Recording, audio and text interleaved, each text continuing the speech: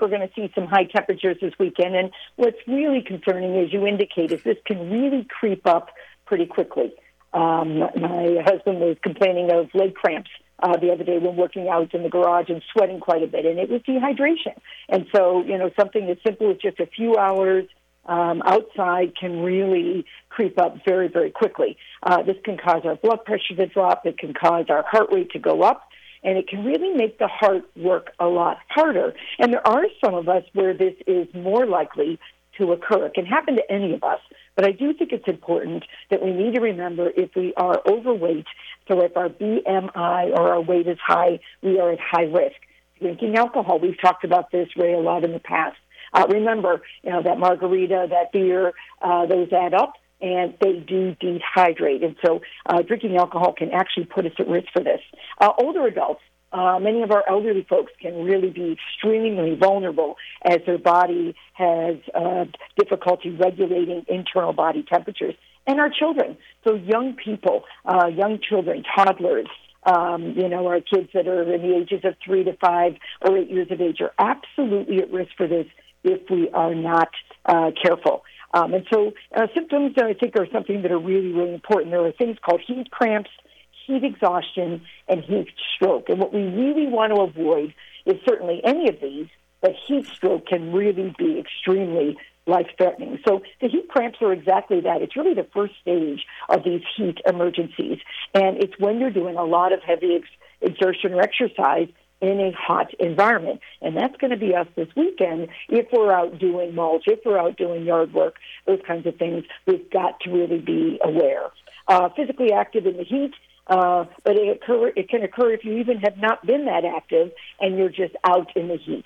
And so just really important, muscle pain, tightness, can really be very notable, particularly in our legs and our upper extremities. So heat cramps first. Heat exhaustion is that next stage. We really don't want to get here either. And again, that's muscle cramps in addition to lightheaded, mild confusion. If you're out with someone, as you indicated, that really isn't acting like they normally do. Heart rate goes up, breathing can go up, so they can actually seem like they are short of breath. Headache. Gee, I don't feel good. My head hurts. Irritability. Of course, they're going to be thirsty. They might even begin to feel nauseated and vomit. And then the sweating can really be extremely evident. And eventually, the fainting or actually going down can certainly be very concerning. And then the final phase is heat stroke. And that's all of this heat exhaustion temperatures and symptoms with regards to now body temperatures up to over sometimes 104. And our behavior, hallucinations, major confusion, maybe even seizure or loss of consciousness. So our goal today with our conversation is to really be extremely proactive so we prevent the heat exhaustion and the heat stroke, right? And being proactive means staying hydrated. And Debbie, I'll let you expand here on the proper way to stay hydrated, because sometimes when we're out with gatherings and families, you're drinking the sugary drinks. You might not be drinking the right things.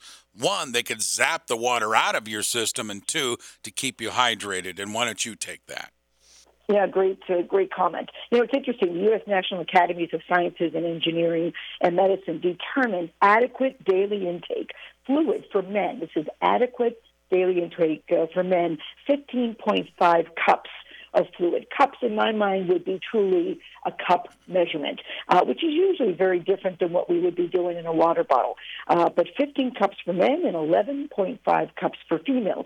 And what we know is our body is 50 to 70% water. And so I think it makes sense that if we're in this dry heat, how quickly we can really dehydrate. So what we recommend are shorter intervals of fluid, like every hour. If you're out doing that yard work, you want to make sure that you've got that water bottle, that electrolyte sports drink that you have with you, and you're using it hour to hour. Much more effective than being out here for 3 to 4 hours at a time and then reaching for the fluid, because then you're already behind the 8 ball. Very tough to catch up. So every hour we should be sipping on certainly electrolyte drinks, water, something to be most effective to prevent the cramps, the exhaustion, and potentially the heat stroke. Debbie, sometimes you'll talk to people and say, well, I got some water coming in. I had coffee, or some people will even say the the alcoholic drinks, whether there's water inside a beer, for example. But when you're talking about alcohol, caffeine, you're talking about contributing factors in these sugary drinks that actually zap the water out of the system. Yeah, absolutely. One of the things we want to reach for sometimes on ice is soda. And if that soda, certainly any type of soda, can really put us behind the eight ball as far as dehydration. And so then we really have to catch up and require more. So be careful with your alcohol drinks. Be careful with your sodas. Be careful with your sweet teas.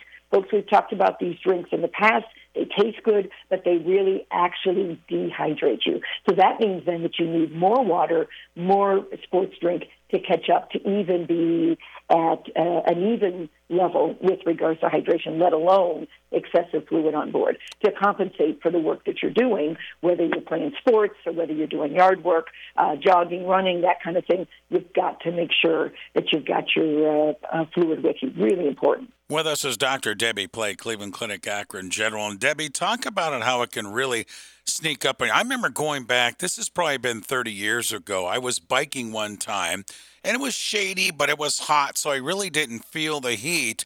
But then once I stopped biking because of the wind sensation and everything, got off the bike, all of a sudden, I was dizzy. It hit me like a ton of bricks, and I really had to sit down, and it was kind of scary there.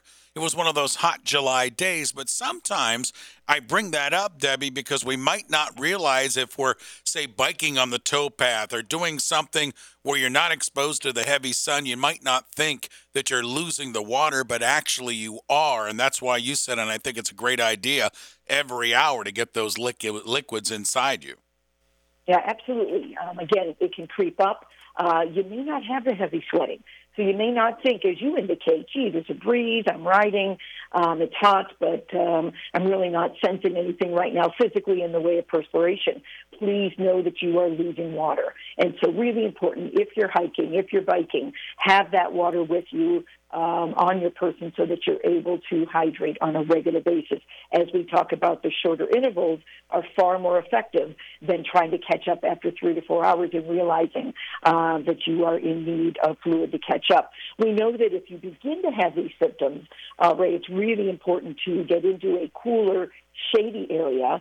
You want to rest, have the patient rest or have the friend rest.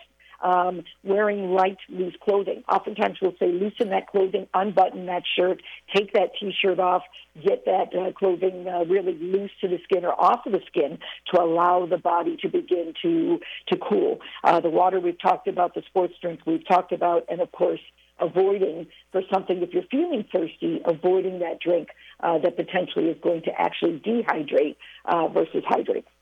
That's where I wanted to go next, Debbie, to kind of bring this full circle. Debbie, if we do have a family member, a friend that all of a sudden is in some tough spots with the high heat, what are some of the things we should do before or if we go to the hospital, and when should we make that trip to the ER? Yeah, and a good question. As we look at those three phases, we talked about the middle phase beginning to demonstrate perhaps some dizziness, mild confusion, headache, irritability, nausea, vomiting, and excessive sweating, getting them into a cool area, getting them some fluids into their system, loosening that clothing. If they are not improving within, a 15, 30-minute interval with that cool, shady area, getting some ice packs even into the armpits, around the neck, perhaps on top of the head, really trying to get them cool. If that's not improving, it is not unreasonable to seek help or call 911. And so particularly when you see the mental status changes, is what we call that. That becomes extremely important. But while you're waiting, removing the clothing, loosening the clothing, and applying ice under arms, wrists, neck really can be extremely important. Get them into the shade, but can creep up on you, and you want to make sure you are proactive. Not a bad idea to be out there with a colleague or a friend so that somebody can monitor, you each can monitor each other. Really important because you may not realize that you're even succumbing to this as it can happen so quickly. Debbie, this is probably an elementary question to you, but if we have someone in our family, a friend that, all of a sudden very red and you can see they're very uncomfortable from the high heat, Do we get them in like a cool tub, or is there a chance of a kind of a shock situation with that? Is there something we could do at home and something that we shouldn't do at home? We talk about moving to a cooler area. We talk about cool, wet towels to the face, chest, and limbs. Into an ice bath, that kind of thing, I think we want to be very careful with. Yeah. But cool or ice into the armpits and neck is not a bad idea. That's always okay. And then certainly if you're at that point, you're wanting to make sure that you have 911 coming to assess your friend, colleague, or family member.